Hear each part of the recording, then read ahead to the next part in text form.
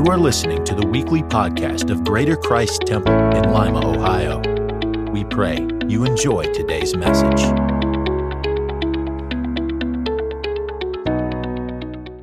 Certainly happy to see everyone this morning. Luke chapter 8, verse 53. How many need a word from the Lord this morning? Thank you, Jesus. If we don't come to get a word, I don't know why we come.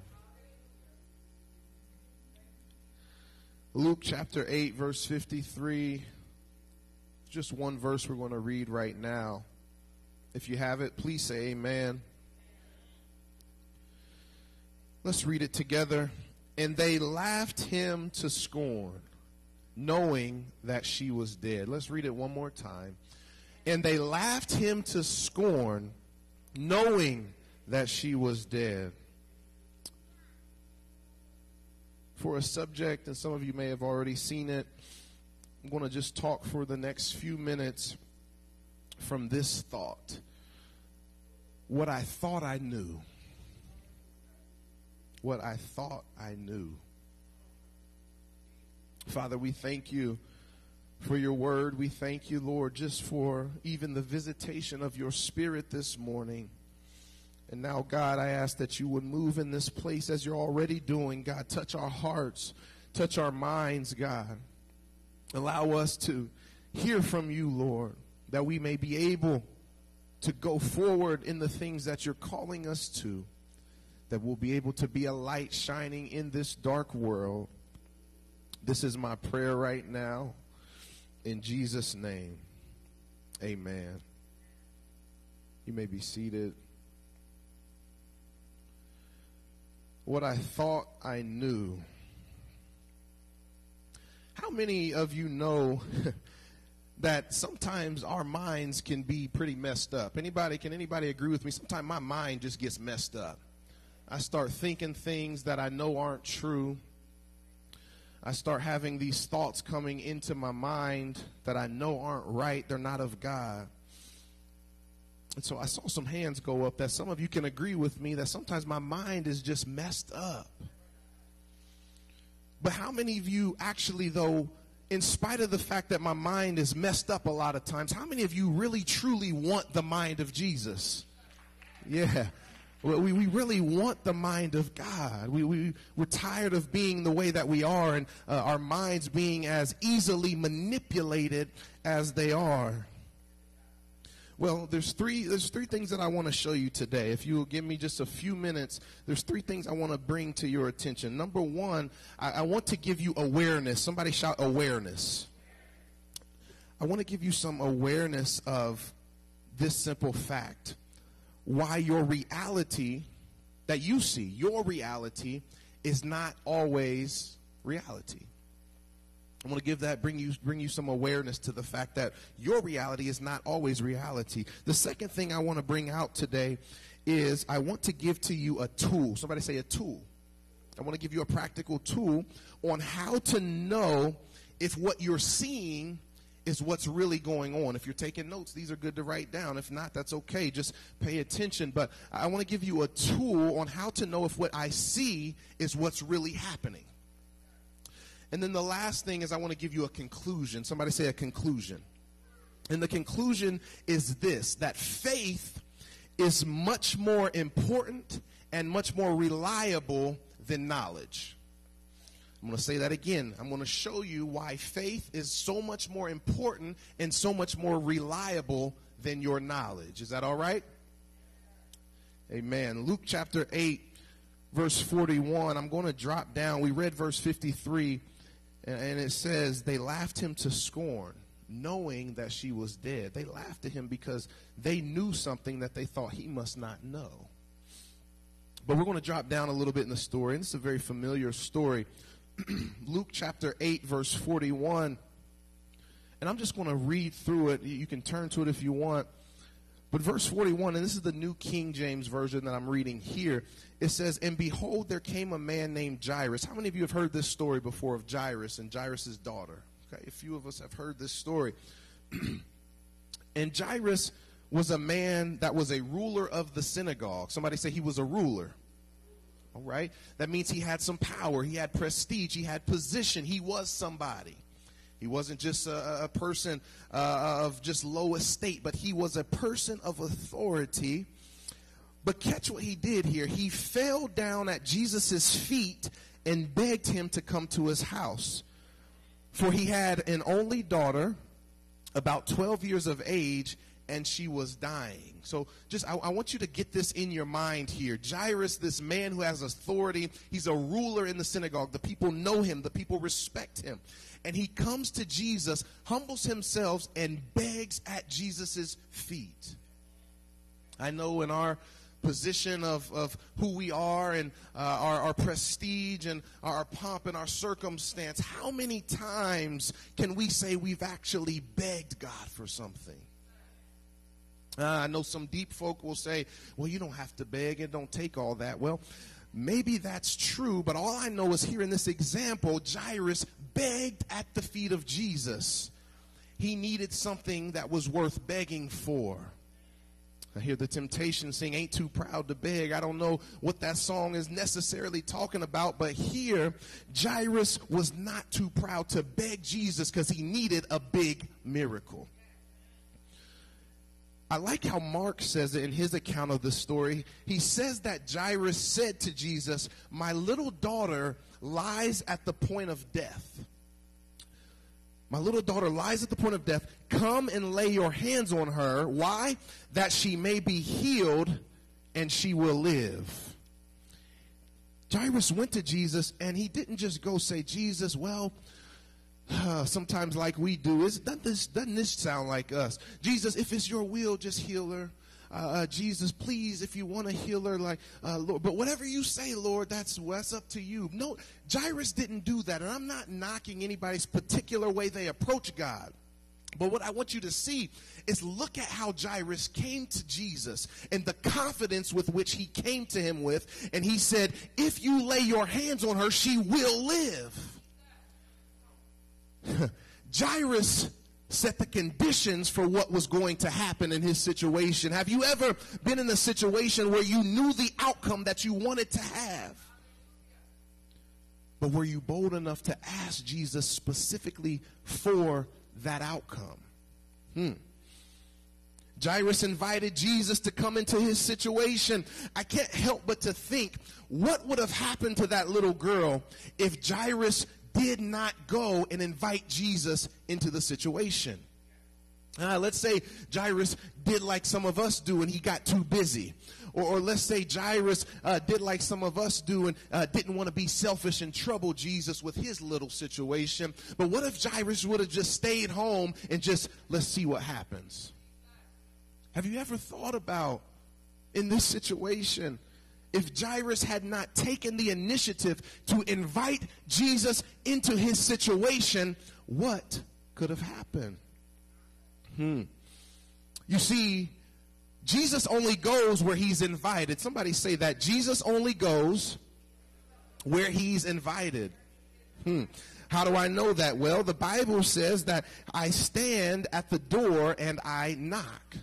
And then what does it say? It says, "If any man let me in, I will come in, I will sup with him." Right? If any man let me in, meaning he's not coming in uninvited.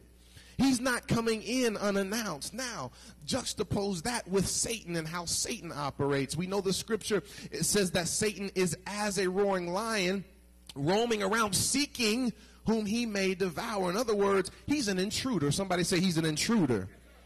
But Jesus, I've heard it say, is a gentleman. He will only come where he's invited. And guess what, folks? He will never turn down an invitation. Yes, the reason why you don't see Jesus in your situation, I hate to be the bearer of bad news, it's not because he's not interested. It's because he wasn't ever invited. It doesn't matter how much in your mind you think you've invited him, or how much you think he should just show up just because you're who you are. But how many know you have to actually send him a personal invitation? If you want Jesus to show up in your family, why don't you invite him in? Don't sit back and say, "Well, I did that before." Do it again. Maybe your invitation got lost in the mail. Maybe the fact that you had so many other things going in your mind, it didn't actually get to his throne. Sometimes we can inhibit, our prayers are inhibited because of lack of faith. Sometimes our prayers can be inhibited because we've got other junk going on in our lives. But we've got to know that Jesus, I don't want to get stuck here, but Jesus is wanting to come in. It says he stands at the door and he knocks. And so Satan, he oftentimes goes around and he's trying to find a chink in our armor. He's trying to see whom he can devour. What that lets me know is that Satan doesn't just have carte blanche ability to attack anybody whenever he wants to. He has to have an opening. Somebody say an opening. He's seeking whom he may devour.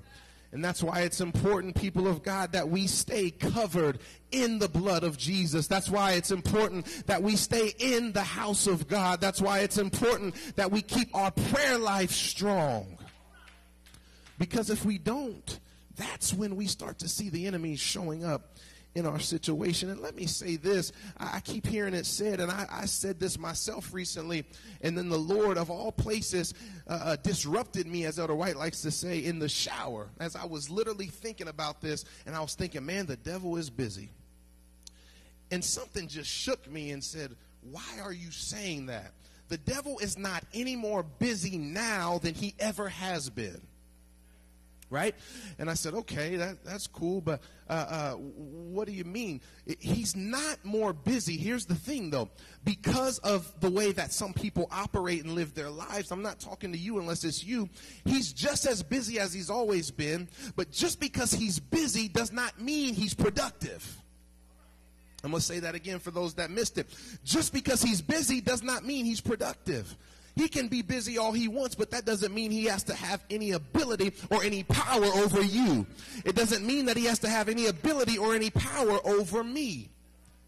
Because the Bible also says that when it comes to Satan, and I love this about the word, it says, and I love it about the authority we have, it says, when it comes to Satan, all you have to do is resist him and he will. What a promise that is right there. So if Satan does discover a chink in my armor, I've got the confidence to know that all I've got to do is stand firm and resist him, and he has no choice, but he's got to go. Somebody ought to give God a praise right there. The devil is an intruder. Don't ever let the devil trick you into thinking that Jesus doesn't care about your situation. I go back to Jairus, and imagine if Jairus would have sat at home and just thought, well, Jesus isn't concerned with, he's got a lot going on. Why trouble him? Why should I trouble him with my little situation? My young lady, my young girl, she's sick. She lived a good life. God can bless us with other children. Let's just see what happens. But don't ever let the devil do that to you. Be bold. The word says we can boldly go to God. We can boldly come before the throne of grace. And so you can never let him trick you. But understand this, that Jesus, not only does he stand at the door and knock to come into your life initially. We understand that he's there for every sinner, everyone who desires the Lord. He's standing there knocking for them. But I got a revelation about this thing, y'all. It's not just the one and done that Jesus was knocking, I let him in, that's the end of it. But what I understand now is that Jesus is knocking on the door of every situation that I'm even dealing with. So not only did he come in and now give me new life and give me salvation, but now every situation that I can face in my life, Jesus is right there knocking, saying, are you going to let me in? Or are you going to try to handle this all on your own? And I don't know about you, but I'm tired of trying to do things on my own. I found out that I can't make it on my own. And so I said, Jesus, thank you for your word that says I can cast all my cares upon you because you care for me. Don't push me too hard. I'm trying to get through this text. But Jesus, he wants to help you. He wants to come into your situation. The reason, I'm going to say this and I'm going to move. The reason why he seems so distant sometimes is because we just haven't stopped long enough to go open the door and let him in. And so I challenge you, every situation you're facing, do some examination. Have I let Jesus into this situation, or am I too busy trying to handle it on my own? Some of y'all, that won't matter to you for another few weeks, but it will come a time. But let him into your situation. Let me keep moving. Here on we're going to drop down to verse 49. While he was still speaking, while Jesus was still speaking to another situation, and if you read it, you'll see the story of the woman with the issue of blood kind of mixed in the middle of this story, but we're going to skip that for now and go to verse 49. While Jesus was still speaking, someone came from the ruler of the synagogue's house, saying to him, "Your daughter is dead. Do not trouble the teacher." So I want you guys to think about this, because something very key happened here. So rewind. Jairus believed that Jesus could heal his daughter, right? That's how this story started. He believed that Jesus could do it, so he went to him, begged him, and now Jesus is on his way. But now this person, I'd like to think of them as a very well-meaning person, shows up as they're on their way and says, "Listen, no need to come any far. Thank you, Jesus. We appreciate your time. Jairus, good job of wanting to go after this for your daughter, but don't trouble Jesus anymore. She's dead. She's dead. The situation's over. She's dead," right? This person, I'm sure it was probably a friend of Jairus. I'm sure it was a well-meaning individual who didn't mean any harm, but was just trying to be helpful. Be careful of those who always say, "I'm just trying to help." Sometimes the things they're saying are more to your detriment than are actually going to help you. I'll just leave that right there. But you've got to be discerning of what's going on. This person believed, as any reasonable person would have, that this young girl's death was not clearly only the end for her, but it was also the end of Jairus' mission. Now, I want you to catch this. Jairus was on a mission. He was on a mission for his daughter to be saved, for her to be healed. And so this well-meaning person comes with information that they thought was going to end the mission, that they thought it was going to be the end of it. Based on what this person knew, the situation was dead. I want y'all to catch that. Based on what this person knew, the situation was dead. The daughter is dead. Jesus is now wasting his time. Jairus, good effort, but you didn't get here in time. Let's move on. The situation is dead. But you've got to be careful of who you let tell you stuff. You got to be careful of it. I can remember a time in my life I got injured, had a very bad injury. Most of you know about it here in Lima. And I remember the doctor, the very well-meaning doctor, the educated one, the expert, he looked at my parents and said, I can tell he's an athlete. He got hurt, in a day full of playing games and athletics. But I'm telling you, based on what I know, he's probably never going to play sports again. It'll be a miracle to get him to walk normally and naturally, but as far as sports, based on what I see and I believe his exact words were, based on what I see and what I know, is he's never going to do this again. Based on what Dr. Sanko, one of the most well-renowned doctors in this area, very well-respected man, based on what he knew, I might as well hang up the cleats. I might as well turn in the jerseys. Have you guys ever been in a situation where someone looked at what you were going through and tried to pronounce an outcome for you? Have you ever been there? Like they looked at your situation. They tried to tell you what that meant for you. They might have meant well. I don't mean to knock anybody who's coming to try. We've got to be gracious when people come and give us advice. I listen to you, but I'm only going to necessarily apply it if I feel like it's right. But I'll give you an ear for a second. But you've got to understand, everybody that comes to you, even if they say it's from the Lord, you've got to watch. And you've got to make sure that what they're saying lines up with your spirit. They might have meant well. They might have even been an expert in that particular field. But the truth is, they were just basing things off what they saw. They were just basing things off what they saw. But I hear the Bible tell me that the just shall live by Some of y'all missed it. They were basing things off of what they saw, but the Bible says that the just shall live by, the just shall live by faith. And the Bible, the Old Testament even takes it this way and says the just shall live by his faith, meaning it's a personal faith. I can't live by my grandmother's faith. I can't live by my spouse's faith. I've got to live by my faith. Somebody say, it's got to be mine. Yes, you have to live by your faith. I didn't want my sports career to be over at the age of 12, and so guess what I did? I listened to what they said to do. They said, well, here's some things you can try and see what happens. I said, well, guess what? I'm going to find out what happens. And I did my rehab. I did my little therapy. I put on my little brace they told me to do. I did all the little calf raises and all the stuff they said to do because I had faith to believe that my story was not going to end there. I had faith to believe it, but guess what? I also hear James say that faith without works is... So I could have all the faith I want, but if I didn't put some work into action, there was nothing that was going to happen. So your faith is great. Your faith is great, but the word says, show me your faith without works. Go ahead, try to do it. Try to show me your faith without works. I'll show you my faith by my works. Sometimes we get it wrong. We get the first half of the equation, and then we wonder why nothing happened. You didn't work that thing. Look at somebody. That's good right there. Look at somebody and tell them, you better work that thing. Because you can believe it all you want, but if you don't put some work behind it, nothing is going to happen. I'm helping somebody this morning. I don't know who it is. And so...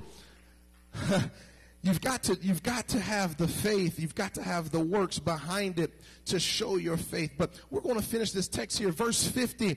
And I love this part. I'll be honest with you. This part, it gets me excited thinking about it. Everything, I talked to Elder White, everything that God does is intentional. Somebody say intentional.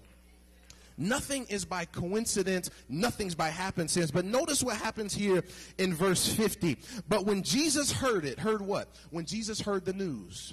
When Jesus heard that she's dead, don't trouble the teacher. Notice what happens here. Notice Jesus looks at Jairus.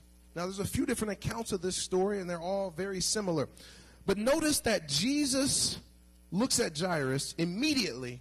One version implies that he immediately looked at him and said, do not be afraid. Only believe, and she will be made well. Now, very simple. We use that. We quote that all the time. But notice this. Before we're even told how Jairus reacts to the news, Jesus steps into the equation and gives Jairus a word. How many times have you been in a situation and before you even have a chance to process what happened, Jesus steps in and gives you a word in your spirit? Or maybe not in your spirit, but he uses someone else that you think is randomly showing up to drop a word in your spirit, and you say, that had to be from God. Because Jesus cares that much. Sit down, Shonda. You pushing me too much. Jesus cares too much. He's not even going to give me time to ponder that news. I thought that was amazing that the scripture doesn't even say Jairus had time to react.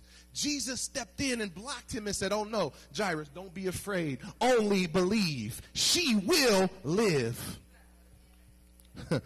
Oh, thank you, Lord. And so sometimes God will give you a word that doesn't make sense to anybody else. Can you imagine that person who brought that news, what they thought, if they even heard it? Because sometimes God will speak a word just to you, and it's just for you. Nobody else can even hear it. No one else can even understand it, but somebody had to have heard it for them to be able to record it. So I don't know if Jairus heard it or not, or if the person rather heard it or not. But can you imagine? Let's say they did hear Jesus, who was just informed that she was dead, now turning to Jairus and saying, don't worry, Jairus, she'll be all right. Can you imagine what that person must have been thinking? Okay, Jesus, we'll see. When you get there, you'll find out how dead she is. And so you've got to understand also as they continue on this journey, and I'm almost through, as they continue on this journey, Jairus is now jostling with two thoughts. right? It doesn't say how much longer this journey was. It could have been a few hours. It could have been a few days for all we know. But all we know is that now Jairus is stuck between two opinions. He's stuck between the knowledge that he was given that says that your daughter's dead, this mission is over. And he's stuck between the word that Jesus said, which is don't be afraid, only believe. Can you imagine the war that had to be going on in his mind? That my daughter is dead, they say, but Jesus says she'll be alive. I can't even imagine what he had to be battling with. But in verse 51, it says, when he came into the house, that's Jesus, he permitted no one to go in except Peter, James, and John, and the father and the mother of the girl. Now all wept and mourned for her, but he said, do not weep. She is not dead, but sleeping. She is not dead, but sleeping. Now, some people like to look at this story and say, well, she wasn't actually dead. She was just kind of in a coma. She still, whatever the case, however we like to explain stuff away that we don't know how to deal with. We try to explain it away, but I got news for you. This girl was dead. How do I know she was dead? Well, in the Jewish tradition, it was custom and it was actually mandatory for when someone died, they had to do a couple of things according to their tradition. Number one, they had to have minstrels come, so people who would come and play flutes or music to signify the death and to, in their own way, celebrate what's happening. And then they also had to hire what they called the wailing women. The W-A-I-L-I-N-G, wailing, the women who were crying and mourning. And they were professionals. Their job was literally to come and cry and be all extra and make a bunch of noise over this person that had died. They were professionals. Now, even the poorest people, the synagogue, the neighborhood made sure that even the poorest families were able to have at least at least two flutes and at least one wailing woman, one mourner. Even the poorest of people had this. So understand this. Jairus, being rich, being in the position he was in, had multiple. They said there was a whole company of people doing this for him. So they had multiple people playing. Stay with me. They had multiple people playing, and they had multiple people wailing and crying and mourning for this young girl. Now, how do I know that means she was dead? These people were not amateurs. Can you imagine? This is Jairus. He has position. He has prestige. He's hiring the best people. His family, his estate is hiring the best people for this job. These people knew death when they saw it. That's how I can say she wasn't just asleep. She wasn't just in a coma or something like that. She was actually dead. She was dead. As far as our knowledge goes, as far as we're concerned, she was dead. So I want you to understand that, because if you take that away and say, well, she was just unconscious, then you're minimizing the miracle that happens. Don't minimize the miracle. And so she was in fact dead, which is why it's crazy for Jesus to come in and say, stop crying, stop all this commotion. It says he literally kicked those people out. Y'all get out of here. Y'all get out of here. Because she's not dead, she's sleeping. And what does verse 53 say? It says they ridiculed him, knowing that she was dead. How could Jesus say she's just sleeping, she's not dead? Here's why. When it comes to life, we as human beings can only carry things in our mind as far as we're capable of. So the conclusion of the matter for this girl, her heart stopped, her vitals were gone, she was dead. But the great thing about God is he's not limited to our finite minds and to our finite understanding of things. This is why Jesus could look at her dead self, and say she's not dead, she's just sleeping. The people were right and Jesus was right. That's crazy. Some of y'all are like, that don't even make sense. But I'm telling you, she was dead as far as we were concerned. But as far as God was concerned, she was just sleeping. She was just taking a little rest. And so I got to keep moving. You see, you've got to be careful about measuring things based on what you know. I'm going to say that again. You've got to be careful of measuring things based on what you knew. What did they know? They knew she was dead. right? But instead, you've got to measure things not by what you know, but by what Jesus says. Somebody ought to listen up as I'm saying this. You cannot measure things based on what you know, but you've got to measure things based on what Jesus says. It doesn't matter what you know, because what you know is going to hit its ceiling at some point. There's only so much you can know. Even the most educated people in the world, there's only so much that they can know. Instead, you've got to measure by the things that Jesus said. And so they ridiculed him. This is my verse of our attention this morning. They ridiculed him knowing that she was dead. What does it mean to ridicule? It means that Jesus in this moment was subjected to insults. He was subjected to scorn and mockery. Can you imagine these professional people? They're playing their instruments and they're mourning. They're crying loudly and calling on God on behalf of this family. And then Jesus walks in and says, she's not dead, she's sleeping. I can imagine them just stopping and saying, wait a second. And start laughing at him, and they begin to throw insults at him and call him crazy and all kinds of things, because according to what they knew, he was wrong. He was wrong. They made a mockery of him. But verse 54 says, but he put them all outside. He took her by the hand and he called, saying, little girl, arise. This dead girl. First off, Jesus just broke the law there, because you should not touch anything dead according to their tradition. And so he already is on strike one, and he grabs her by the hand and he lifts her up. It says, little girl, arise. And it says, then her spirit returned and she arose immediately, and he commanded that she be given something to eat.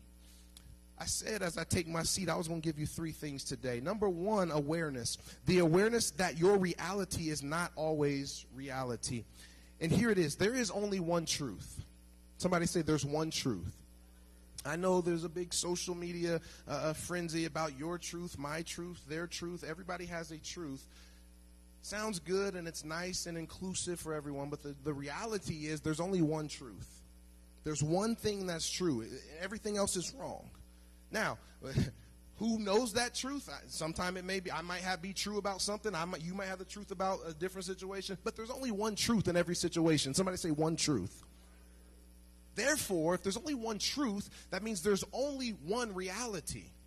There's only one reality. So why does it sometimes seem like some people live in another world? Have you ever met somebody and you're just like, they live in another world. I don't know where they're from, what they're talking about. They must be in another world. The reason that happens isn't because there's actual different realities. I don't care what they talk about with science. There's one reality. It's the truth of God, and that's where we are right now. But those people have created a fantasy world for themselves. And it's not for us to sit back and laugh at them and say they're crazy. We've done it too. I've been there. Such were some of you. But we create fantasy worlds in our mind about who we are. We create fantasy worlds in our mind about who God is to us. And we step out of reality. I'll give you an example. Reality, having a fantasy world manifests in a couple different ways. It manifests when you're young. I can attest to it because my oldest son, lives in a fantasy world right now. I'll tell you why. We went to a store the other day that he's never been to. We went to Meijer. He's never been to Meijer. I never go there. But we went because there was one thing I needed from there, and only Meijer had it. And so he said, oh, man, Meijer, that looks cool. I said, yeah, you've never been there. He said, yeah, but I already know what it looks like. I said, how do you know what it looks like? I knew he's never been there. I said, how do you know what it looks like? He said, because I just used my supervision to look in there. In his fantasy world, that was his reality. He's got super speed. He's got super, he'll tell you about it if you ask him. But as a child, we create these fantasy worlds, and so we laugh, and that's cute. But understand, once we get older, it's not cute to live in fantasy worlds anymore. But how many times do we get caught in fantasy world thinking things like, God doesn't care about me? Thinking things like God isn't able to help my situation.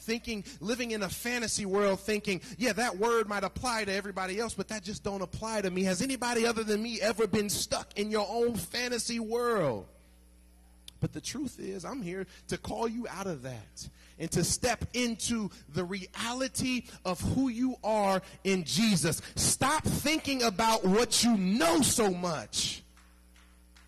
I can't tell you how sick and tired I get of hearing people say, yeah, I know that's what the word said, but I know what it looks like.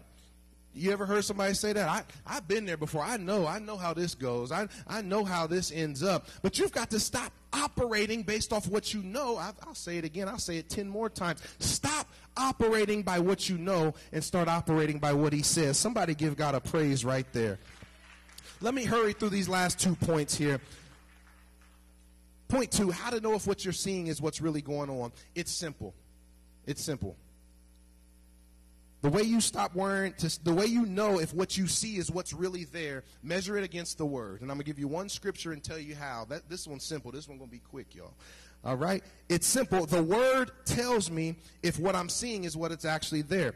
Psalm 119, verse 105. I didn't tell them to put it up there. But we all know it. The word is a lamp unto my, and a light unto my. Okay, so the word is a lamp unto my feet and a light unto my path. As I was breaking that down, I'm like, I've never realized how redundant that scripture is. First off, what is a lamp unto my feet? What does that even mean? Right? And why does he mention it twice? A lamp unto my feet and a light unto my path. You see, a lamp and a light in this context mean two different things. A lamp is useful for seeing things that are up close. When you think of a lamp, it's a small light, right? Typically, you think of a lamp, you're picturing somebody carrying a little lamp, right? Or it's a little lamp sitting on a table. It's only going to help the immediate vicinity. A lamp is used to see things up close. So when it says that the word of God is a lamp unto my feet, what it's saying is that at times I need to use the word to show me where I am.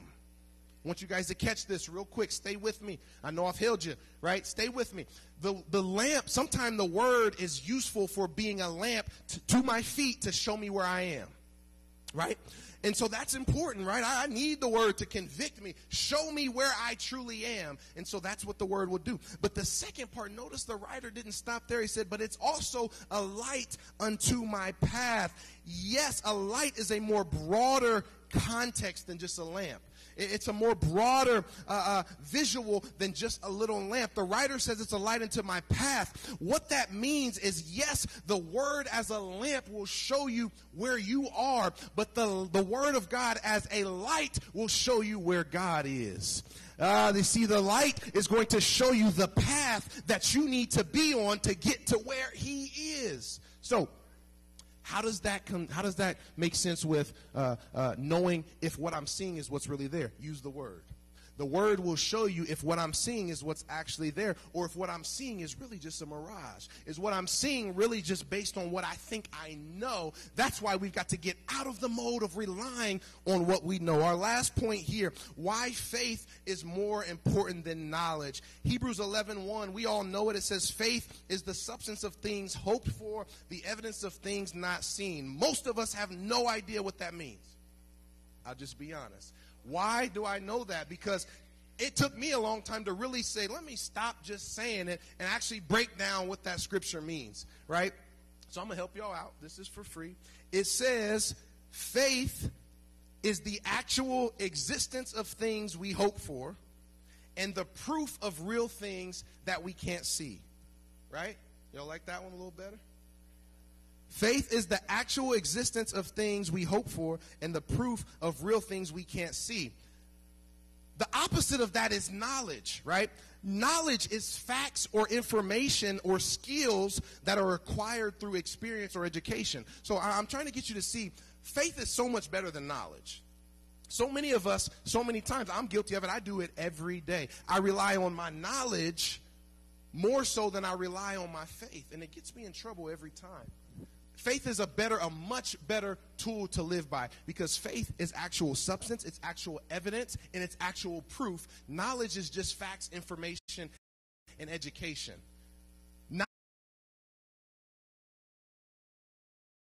Knowledge can be distorted. Facts change. How many know facts change?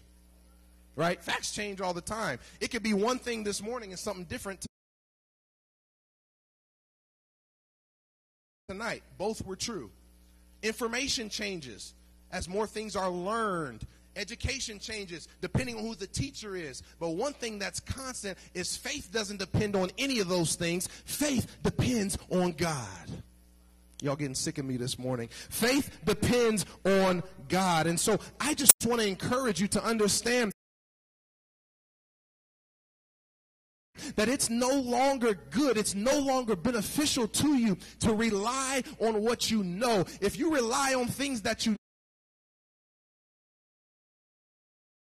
know, you'll be stuck thinking that situations are dead that are actually just asleep. If you get stuck thinking and relying on things that you know, you'll stop looking to God for him to show up in your situation. And I just want to encourage you that as you continue in this thing called life, stop relying on things based up here and start relying on things based up there. Start understanding that it is God's word that is the thing that's taking me from earth unto glory. It's God's word that's the thing that's going to keep me as I move through this situation that I'm in. We've got to let God into the situation. Somebody say, let him in. Stop sitting back and saying this situation is helpless. Stop sitting back and believing that there's nothing that can happen. But you've got to know that Jesus is able. I'm going to go ahead and preach now. My dad told me to preach till you fall, son. And I said, Dad, I just want to talk. But he said, I need you to preach. And so I just want to encourage somebody that the time for relying on your mind is over. The time for walking by sight is over. It's time to start walking by faith. Look at your neighbor and say, it's time to walk by faith. Put down your vision and thinking that everything goes according to what you know, and start believing that the word of God is the lamp that it's supposed to be, that the word of God is the light that it's supposed to be, and then Jesus will have the ability to step into your situation, and he'll be able to raise that dead thing and give it some life. How many need Jesus to say, situation, arise? How many need Jesus to stir up that dead thing that's in you? How many need Jesus to speak life into your situation? If you really believe it, you ought to open up your mouth and say, Jesus, I'm not walking by sight anymore, but I'm going to walk by faith.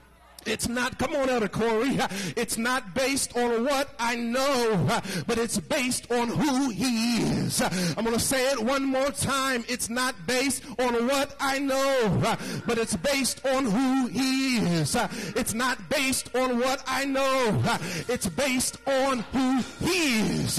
And as long as I keep that in my mind, as long as I keep that on the forefront, I never will go back to listening to those people who come with bad news.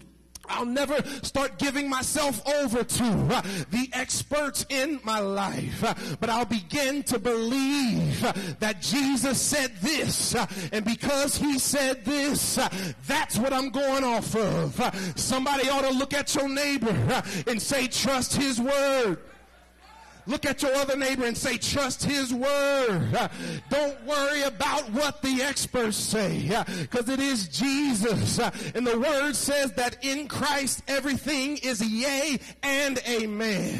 For Jesus is the same yesterday, today, and forever. So if he did it back then, I know he can do it right now. If you believe he can do it right now, put your hands together and say, thank you, Jesus. Everybody standing all over the building. There is a problem that we're facing in society right now, and it is the problem of experts. Everybody's an expert.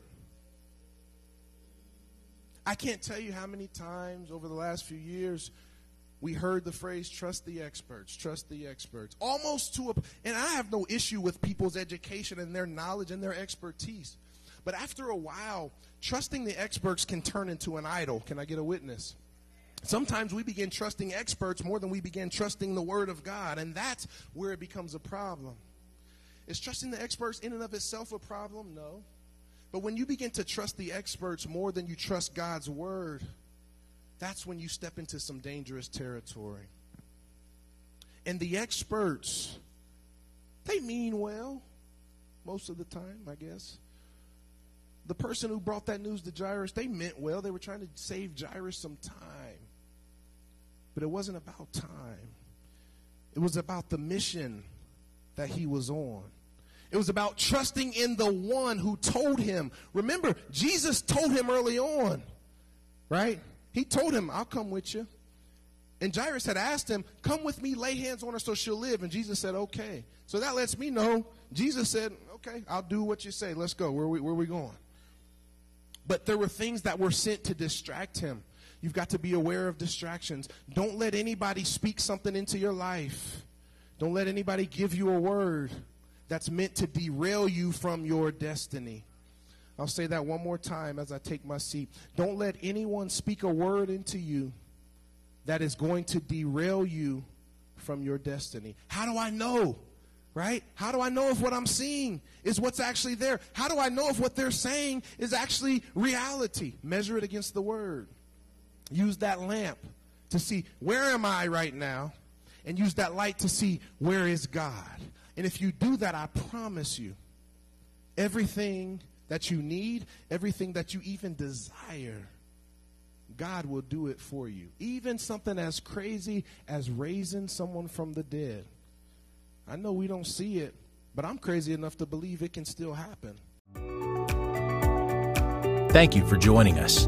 Please like our podcast and leave us a 5-star review. God bless and have an amazing week.